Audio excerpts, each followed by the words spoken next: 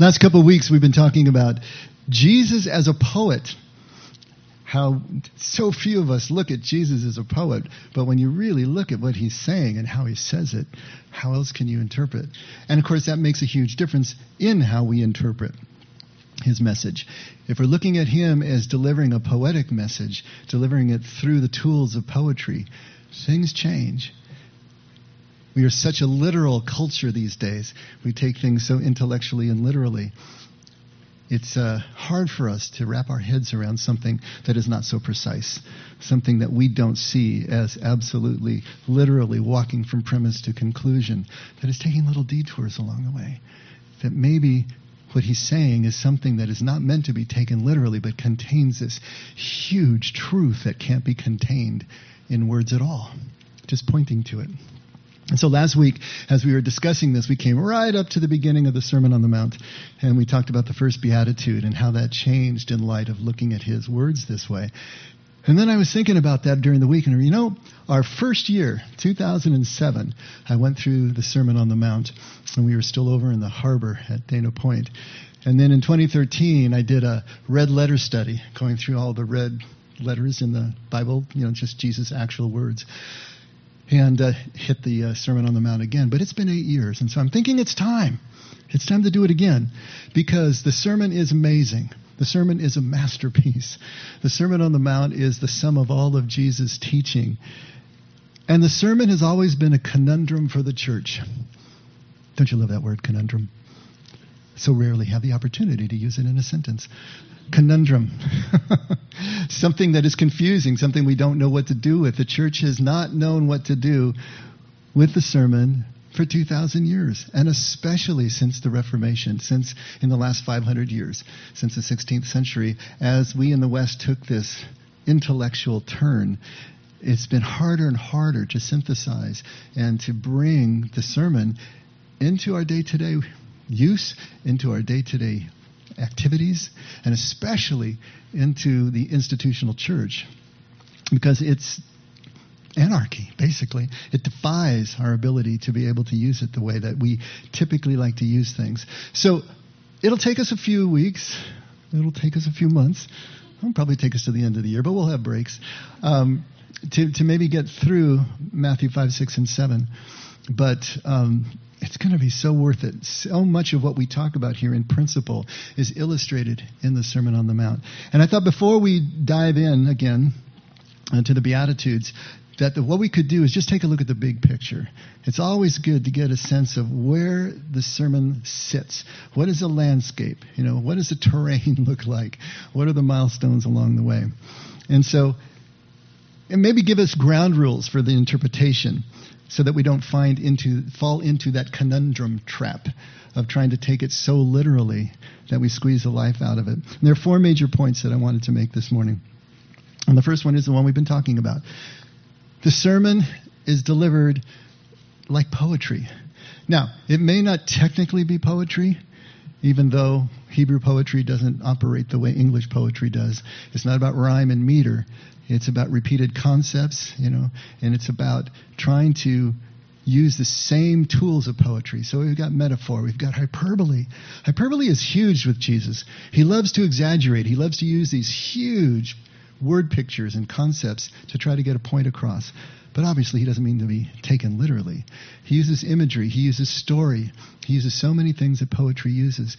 And if you put his words back into the original Aramaic, there might have been some rhyme. There was certainly wordplay, alliterants, and assonance, and all those things. Same sounds at the beginning of the word, same sounds in the middle of the word, because remember we talked about it as being a mnemonic device. That Jesus was teaching an audience that had very little ability to write, or read for that matter. And so his sermon was delivered orally. It was tuned to the ear and not the eye. It was meant to be repeated, to be memorized, possibly even to be sung, certainly spoken out loud, over and over again, until it was so internalized in the people that they carried it around. They became the book, literally. Have you ever heard of the song lines of Australia's Aborigines? It's the same thing. It's a portable culture. It's a portable spirituality that you never lose because it's in you. It's part of who you are. And this oral tradition was handed down from generation to generation. There were several generations, at least 2, maybe 3, before Matthew actually compiled and wrote his gospel. And in that time, there could have been contemporaneous notes, sayings, gospels, if you will, just writing down the words of Jesus. But this sermon was probably used as an early catechism for the followers of Jesus, those first followers, before it was even compiled into Matthew, or the same material into Luke, but in different order. I wanted to read just a little bit. When we talk about the poetry of the Sermon on the Mount, why is this so important? And there was interestingly enough, Richard Rohr in his daily meditations just this morning, I pulled a couple of paragraphs because it just seemed to be hitting the same thing we're talking about here. Rohr writes, Paul was a mystic of the first magnitude. Okay, mystic is a 4-letter word among many conservative Christians, right? Because they're looking at it as if it were a cult. And nothing could be further from the truth in terms of the way we're using it. Yes, Paul was a mystic of the first magnitude. So was Jesus. Jesus was a mystic and a contemplative. What's the difference? Well, the mystic, let me read Rohr. Paul was a mystic of the first magnitude, which explains why he was able to see Christ everywhere. When I use the word mystic, I'm referring to experiential knowing, instead of just textbook or dogmatic knowing. In other words, it's not just all in the head, it's not just propositional truth, it's something that actually has been experienced. Jesus is exactly the same way. A contemplative is one who practices what needs to be practiced in order to get to the point where you are seeing this whole truth, this deeper truth, this unseen truth. So those 4 S's we're always talking about, right? Silence, solitude, stillness, simplicity. We see Jesus praying this way. We see Jesus instructing us in Matthew 6 to pray this way. We see him after a long day at the office, heading for the hills, going by himself into the wilderness for days at a time to pray this way. The difference tends to be that the mystic sees things in their wholeness, their connection, their universal and divine frame, instead of just their particularity. Mystics get the whole gestalt in one picture, as it were, and thus they go beyond our more sequential and separated way of seeing the moment. In this, they tend to be closer to poets and artists than to linear thinkers. Why is that? Because you can't possibly express the inexpressible experience that you've had in spirit. It doesn't contain that. You cannot do it. The best you can do is point to it. Well, who's good at pointing to things in language? Well, it's the poet, of course. And so there is no other way. When you read any of the great mystics, especially of the medieval time, then you find out they're all using this kind of language because it's the closest they can come. Obviously, there's a place for both perspectives. But since the Enlightenment of the 17th and 18th centuries, there has been less and less appreciation of such seeing in wholes. We limited ourselves to rational knowing and the scientific method. So in our time, this deep mode of seeing must be approached as something of a reclamation project. I like that. So it's interesting. The Reformation came in the 16th century. Hard on its heels came the Enlightenment. And so the reformers looked at the book and said, okay, all of God's revelation is coming from this book. And then in the following century, it's like, we're going to look at everything from this completely rational and objective and logical premise. And so the Reformation told us what to look at the book, and the Enlightenment told us how to look at the book. And we've lost the sense of mysticism, the sense of poetry, the language that is pointing us to something that we'll never be able to comprehend in our minds. The truth of the matter is the entire Bible was written by mystics. Evangelicals are rolling in their graves right now, but the truth of the matter is that we're using this in a different word than they understand, or typically understand it. The prophets of the Old Testament, they saw visions, they dreamed dreams, they spoke in poetry. Isaiah is one of the greatest poets who ever lived. They see the whole truth. And they write about this whole truth, and they write it in a mystical and poetical way. Well, maybe not Leviticus, but all the other ones. And contemplatives are the one who's practiced being able to get to this place.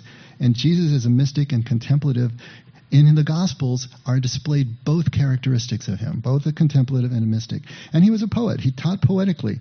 Even if you can argue that it wasn't technically poetry, it still functions as poetry, has all those elements. And the Sermon on the Mount is a balance, a poetic balance of knowing and loving, of thinking intellectually and doing or being experientially. As we read last week and from the Cloud of Unknowing, we can't approach God intellectually. We can't approach God by thought. No thought can contain God, but we can embrace God by love in experience. And love understood as the identification with the beloved. Not an emotion, not a feeling, and not even behavior, but identification, the feeling and the knowledge of connection, that we are one and the same. Because truly, only when that connection is experienced in real time does this love we're talking about become real at all in any way. We have to feel it leaving ourselves for someone, especially someone undeserving, to understand how God's love flows to us when we see ourselves as undeserving. How can we possibly get our minds around something like unconditional love until we see it starting to be in action in our own lives? Jesus was understood as the way. Jesus called himself the way. And the first followers of Jesus understood that Jesus' way was not propositional truth to agree to or with, but it was a process to engage, a way to experience truth, but truth as a person. What is truth to Jesus? Well, truth is a person of his Father. We're not talking about data here, information here. We're talking about the actual experience of a person and the freedom that comes from that exchange. All, in the second point, all of this has to fall in the context of kingdom, what Jesus calls the kingdom of heaven. It's Jesus' arch metaphor, right? You've heard of an arch enemy. Well, this is Jesus' arch metaphor. This is the main metaphor. He hangs all of his teaching on this idea of the kingdom of heaven, which is both the picture of life lived in truth and freedom, right? But it's also the way to life lived in truth and freedom. The kingdom is both.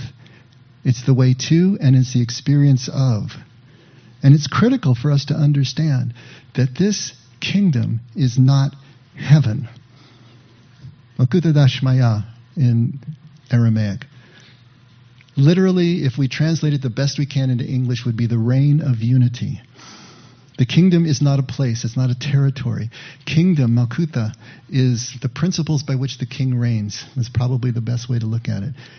It's the character of the king being splayed across the people. And God's name, heaven being a substitute for God, because Luke it's Malkuta Dalaha, the kingdom of God. Same thing. But God's name means unity, oneness, multiple things functioning as one. And so when we think of kingdom as the heaven of the next life, we're missing the point that kingdom is always here and always now. It's not a place. It's a quality of life. And if we take a look at a few little verses in Matthew, we can start to understand, and I think we read some of these last week. But in Matthew 19:14, Jesus said, "Let the children alone, do not hinder them from coming to me, for the kingdom of heaven belongs to such as these." And that's an unfortunate translation, but it's one that we see a lot in English. Because then it looks like the kingdom can be possessed, it can be owned, that it still is a territory that we enter and somehow we can inherit it or own it. But if you look at, for once, the King James takes primacy over the national NASB. But Jesus said, "Allow the little children to come to me, and do not forbid them, for of such is the kingdom of heaven." Do you see the difference? If you translate directly from the Aramaic, same passage, "Allow the children to come to me, and do not hinder them, for of those who are like these is the kingdom of heaven." The idea here is that we don't go to or enter the kingdom. That's a poetic device. We recreate the kingdom. God's reign, God's will, if you will, first in our hearts, as we become like these little children, as we become what the Beatitudes are describing as the attitude of kingdom. And then when we have assimilated that, when we have become that ourselves, then it can be played out in our communities and our relationships. But it's always moving from inside to outside. Something that you always have to understand about the kingdom. At Luke 17, Jesus says, now having been questioned by the Pharisees as to when the kingdom of God was coming, he answered and said, the kingdom of God is not coming with signs to be observed, nor will they say, look, here it is, or there it is. For behold, the kingdom of God is in your midst. And that Greek word there, entos, means in your midst, among, or within, all at the same time. It's one of those multi-use prepositions. But the Aramaic is even more interesting. Legamen means moving dynamically from inside to outside. Kingdom always moves in that direction. And so important for us to understand that the kingdom is not a place. It's not something we go to. It's something we literally become.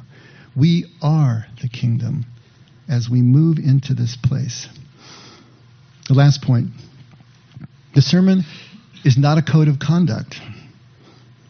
It's not a law to obey.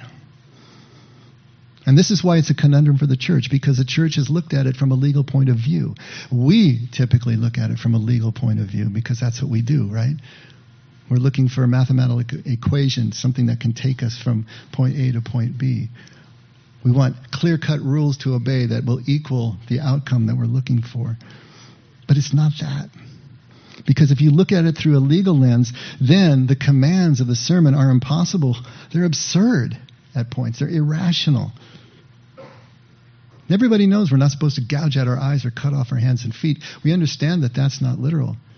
But we don't necessarily understand that when we have maybe a lustful thought, that's also supposed to be equally guilty with adultery, or an angry thought being equally guilty with murder. And it's maybe as strange as that sounds to you, there are churches who teach exactly that. And so it messes with our heads because we don't know. If we're looking at it from a legal point of view, what do we do with it? We end up having to pick and choose what we're going to follow and what we're not going to follow. And of course, that's never a healthy way to administer an institution or a church. What Jesus is really doing is not giving us literal commands. He's giving a poetic image of what the Father's love looks like in human form. What does it look like in a human being? What does it look like when it's played out in human relationships and human communities? What does it look like in our hearts, in our communities, in our relationships? Because the sermon is not law. The sermon is gospel. Now, what's the difference? Law is man approaching God through his or her own effort. And Paul talked about this, right, in Ephesians 2.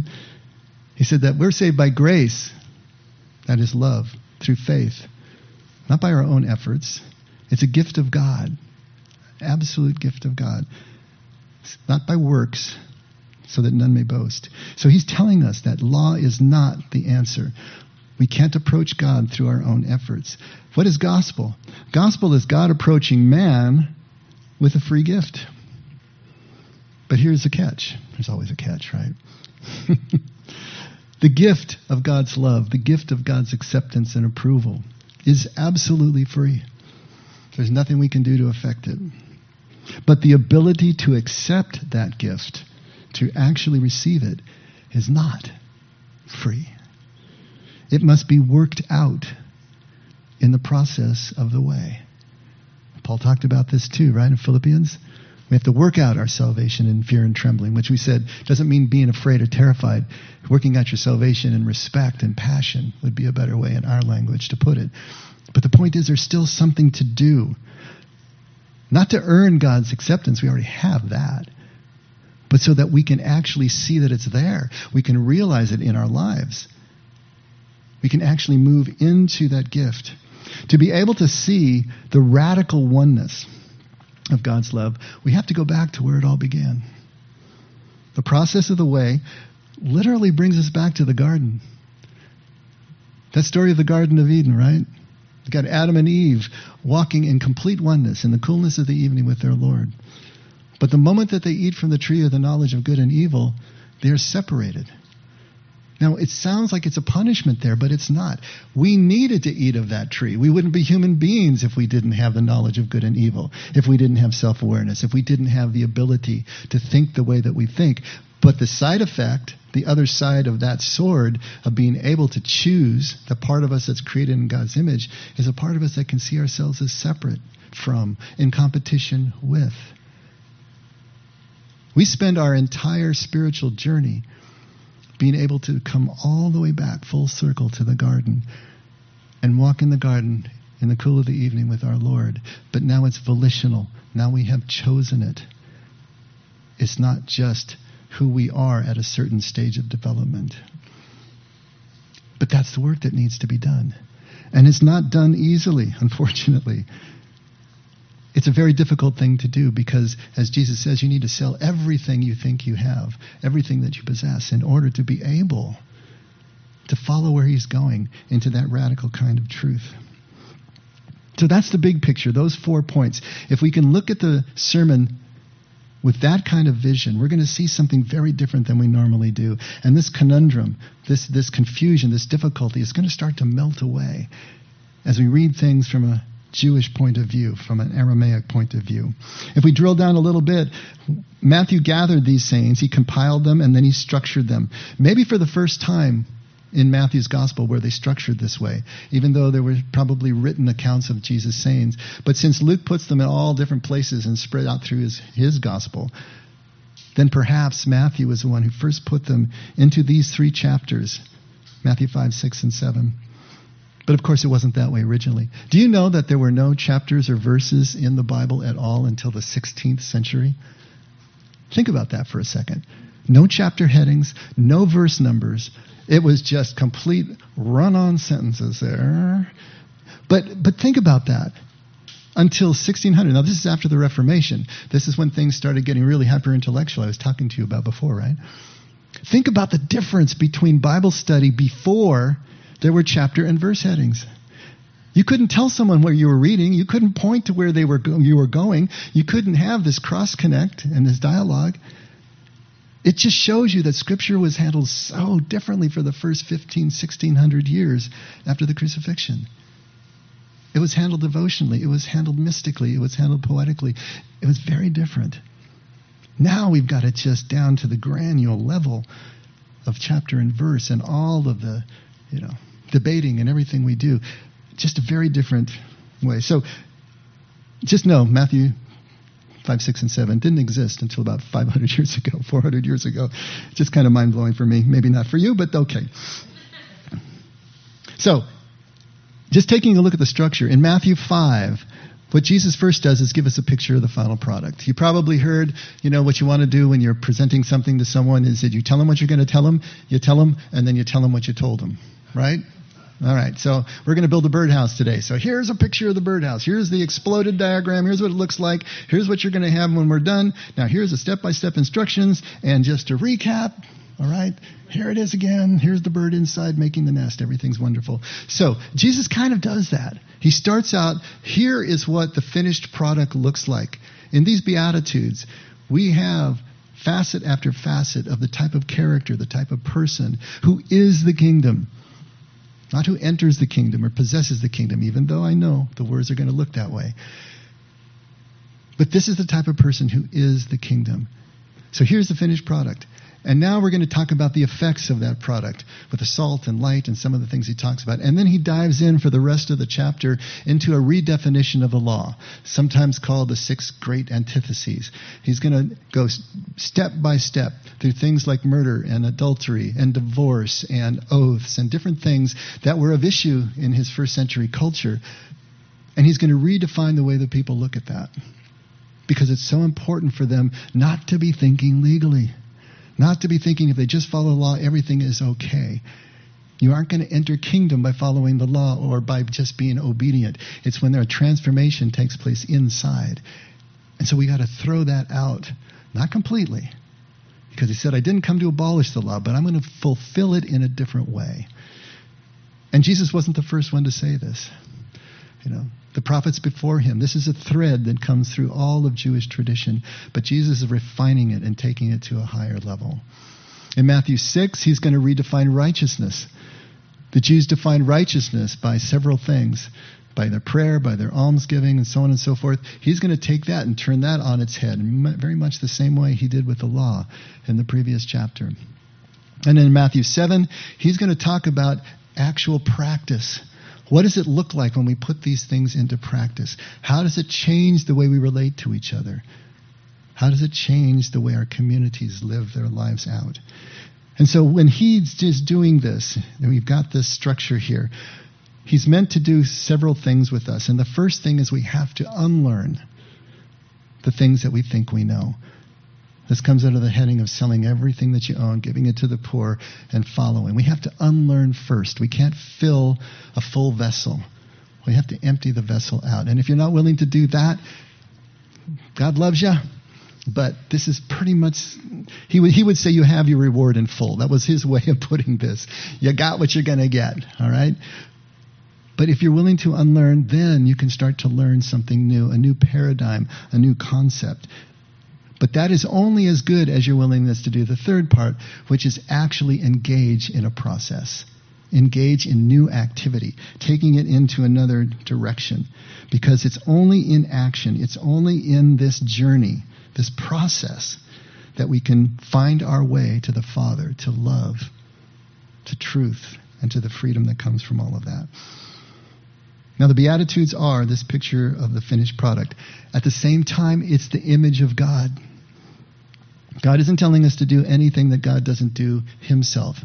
If we are in the image of God, what is that image? Jesus is trying to refine that for us, to show us what that looks like, who his Father looks like. And so the Beatitudes are not only the picture of the finished human product, it's also the mirror image of God. What does God actually value? And I suppose, what does God actually bless? But we got to be careful here if we're going to talk about blessings. Because blessings in this context are going to mean something different. Let's really quickly just read through the Beatitudes and look at the structure of it. So Matthew 5, starting right at verse 1.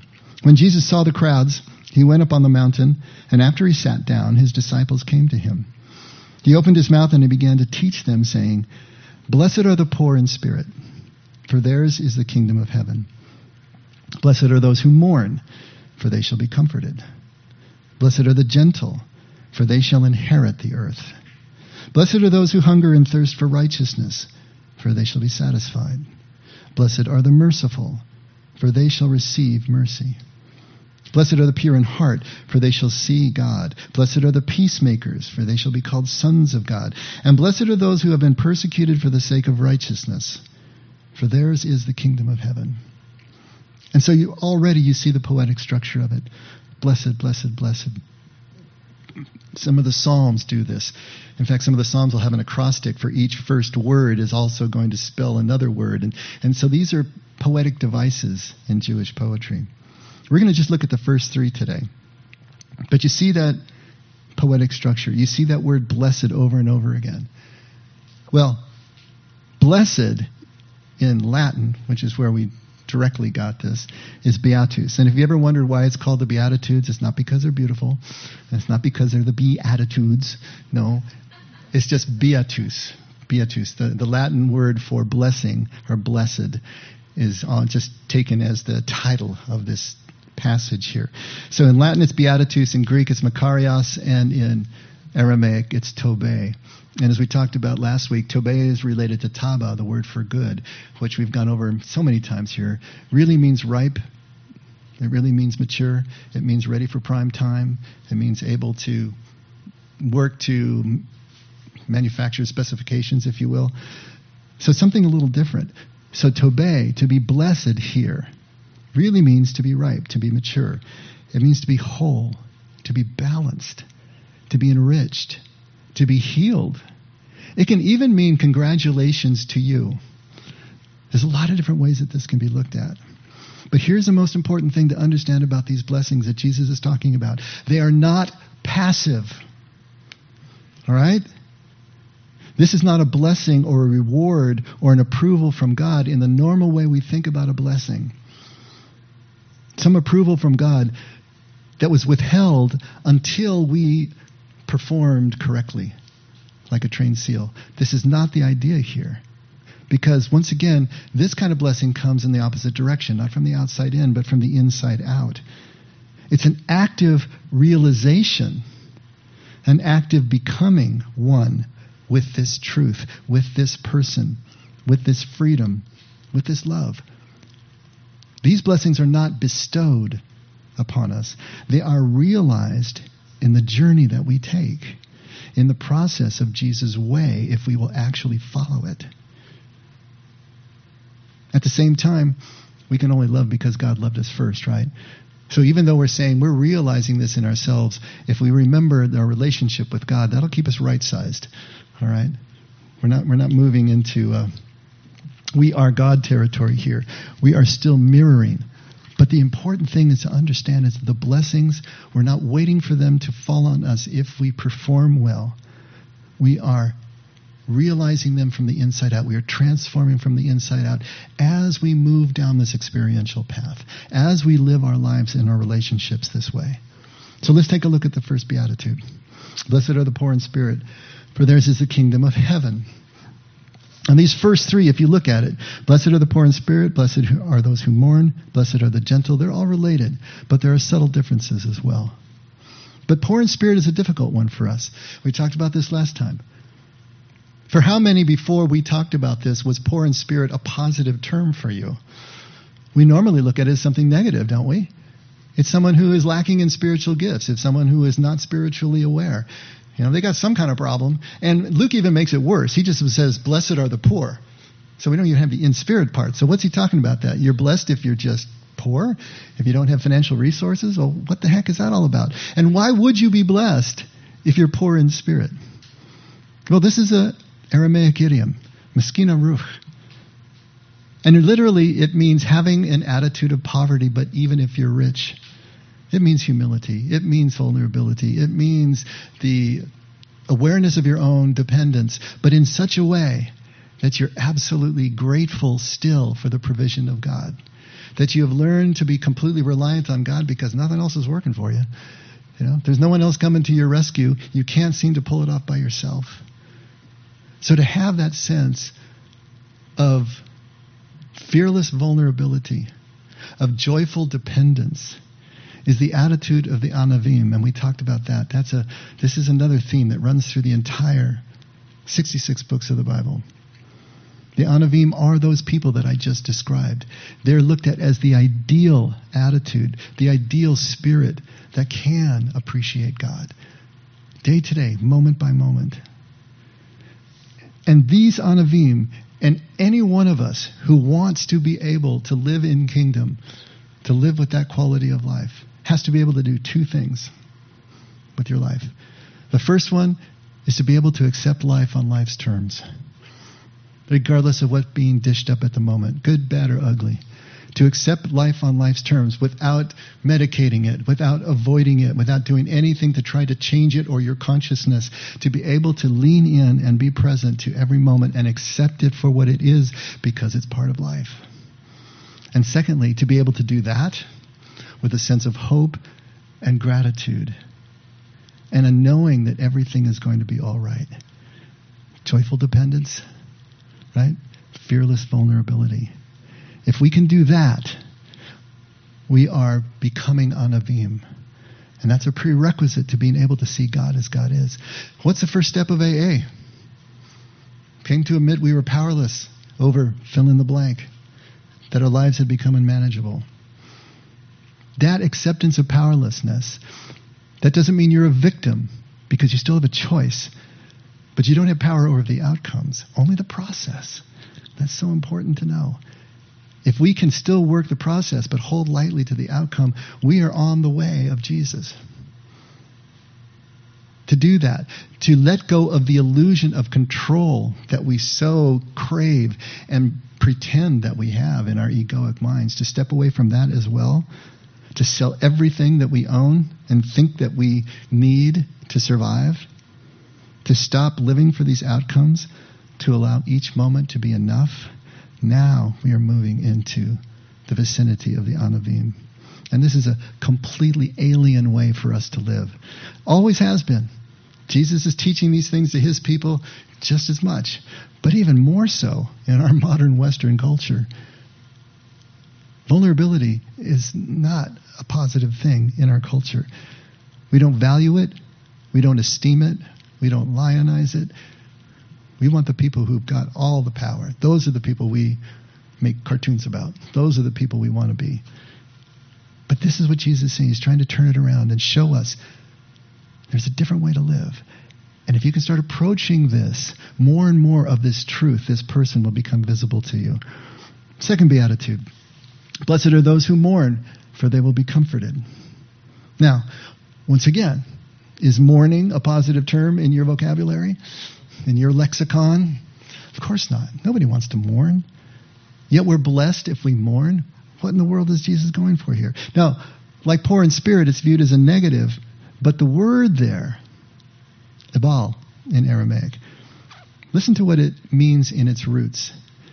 To be in confusion, to be in turmoil, to wander, both literally and figuratively, looking deeply for something to occur, weak from want, from such longing. Whole different spin on what it means to mourn. Now, if you think about it, any loss that we experience is going to put us in turmoil. It's going to put us in confusion. It's going to set us wandering. Any loss, especially whether it's a death, loss of a job, whatever it happens to be, loss of health, is going to also attack our sense of identity, who we think we are in our egoic minds. That is something that puts us in turmoil. That is something that disturbs us to the core. But Jesus says, if you will continue through that, if you will persevere through that, if you will lean into that place of wandering, then you'll be comforted. Bayan netbayun in Aramaic, which means returned from the wandering, becoming united, reunited, that there's an interconnection that takes place, that you will literally see the arrival, the face of that which you longed for.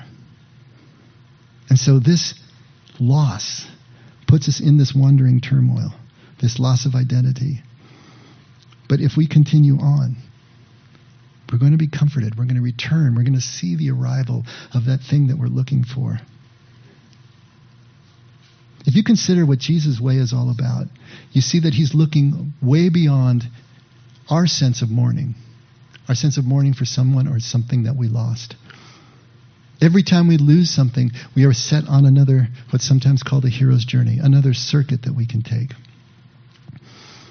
And if you think about it, every time we do that, we need to be willing to sell everything we own, pick up our cross daily, deny ourselves, which doesn't mean just deny our material comforts. It means literally to deny our own sense of identity, to step away from that and see what deeper identity we can find. That descent before the ascent we're always talking about, the Paschal mystery, right? The descent, the letting go, the emptying before we can, the unlearning before we can learn, before we can ascend again on the other side. Our willingness to be disturbed in this way, our willingness to be in turmoil and confusion, to wander for a time through this process and this journey, this way, is why we will be comforted.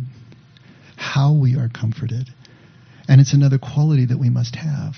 Are we willing to see purpose in the pain that allows us to continue on and to persevere?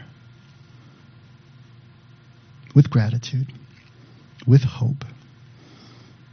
The third beatitude. Blessed are the gentle or the meek, for they shall inherit the earth.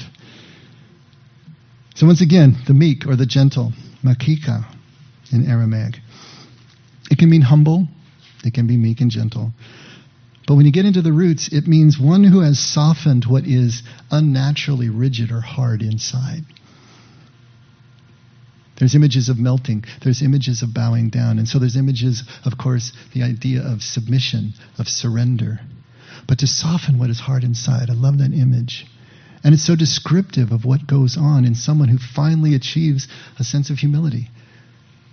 What is it about that pride? What is it about those core beliefs and those compulsions that have us so tied up in fisted knots? When we let that soften, when we let that melt, when we finally bow down and find that joyful dependence, find that fearless vulnerability, then we will inherit the earth. Okay, here we go again. Looks like possession, right? What are we possessing here? What do we earn? But yiret ara is another idiom, another idiomatic phrase in Aramaic. It doesn't mean acquiring a piece of property.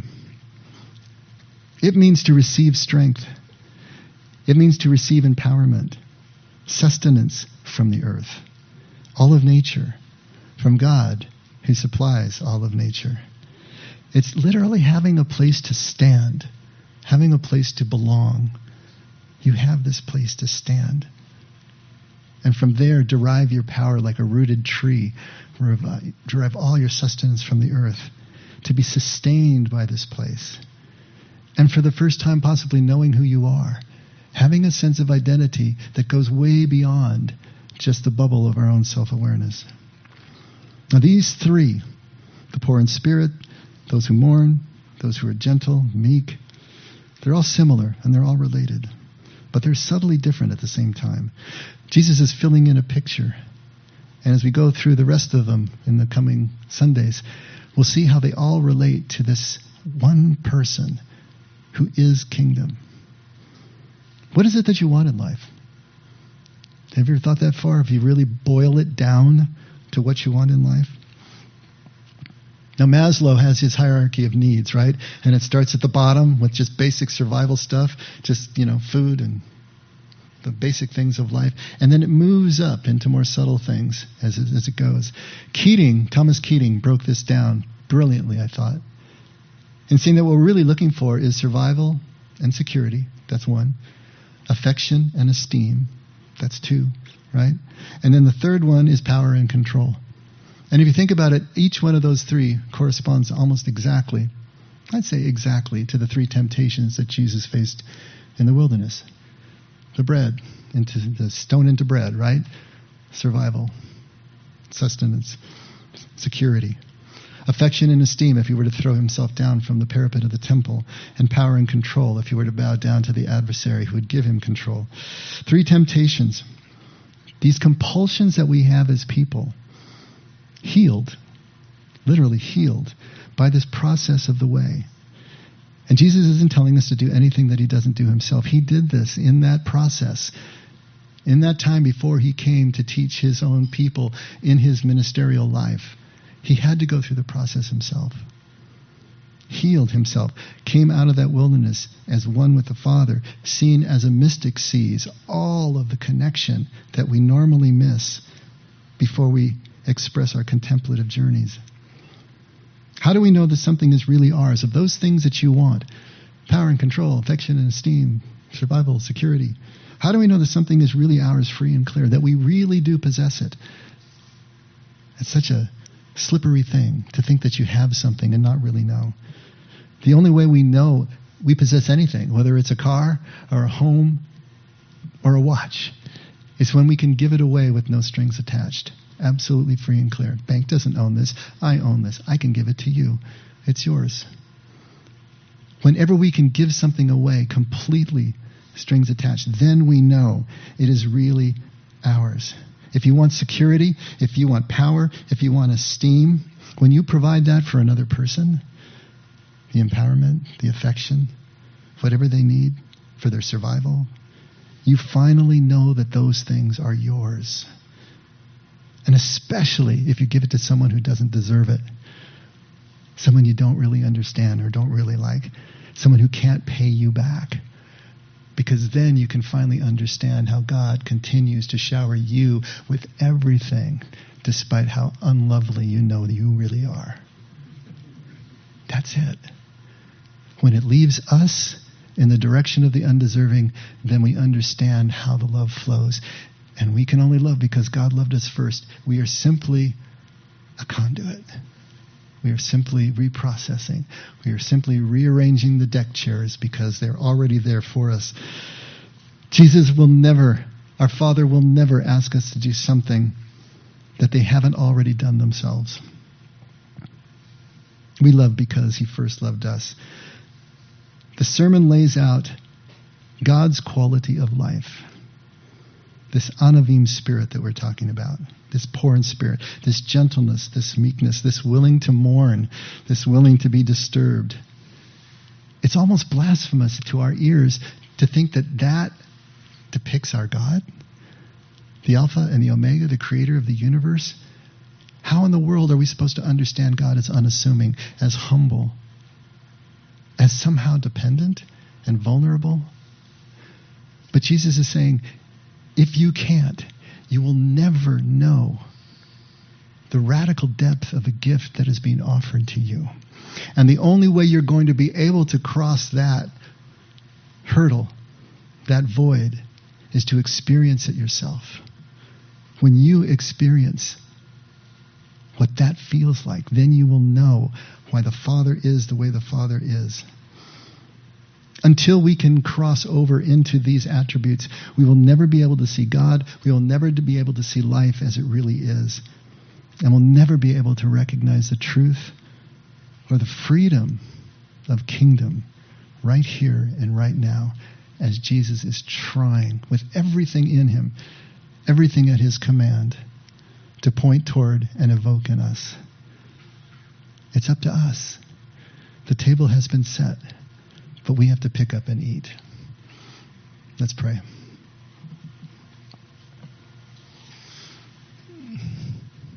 Father, thanks for being such a great table setter. It's an amazing feast that you have given us. It's more than we can possibly comprehend. Help us to stop trying to comprehend it and find a way just to sit at the table. Find a way to just begin, to take steps, to take bites, to do the one thing that we need to do, that we know how to do, which is just to breathe through our moments, to be really present, and to let everything flow from that presence. If we can just start there, Lord, help us to do that. Help us to stop overthinking. Help us to stop worrying about the things that we can't understand, that we don't know if are interpreted correctly, and just begin. Just pick a course and go.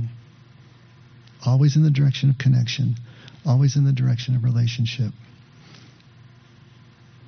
And let that instruct us about the Scriptures, about our faith in terms of the way we understand it, and not the other way around. Thank you, Lord, for everything that you give us and your constant attention. Never let us forget. We can only love because you loved us first. And we pray this in Jesus' name. Amen. All right, let's all stand.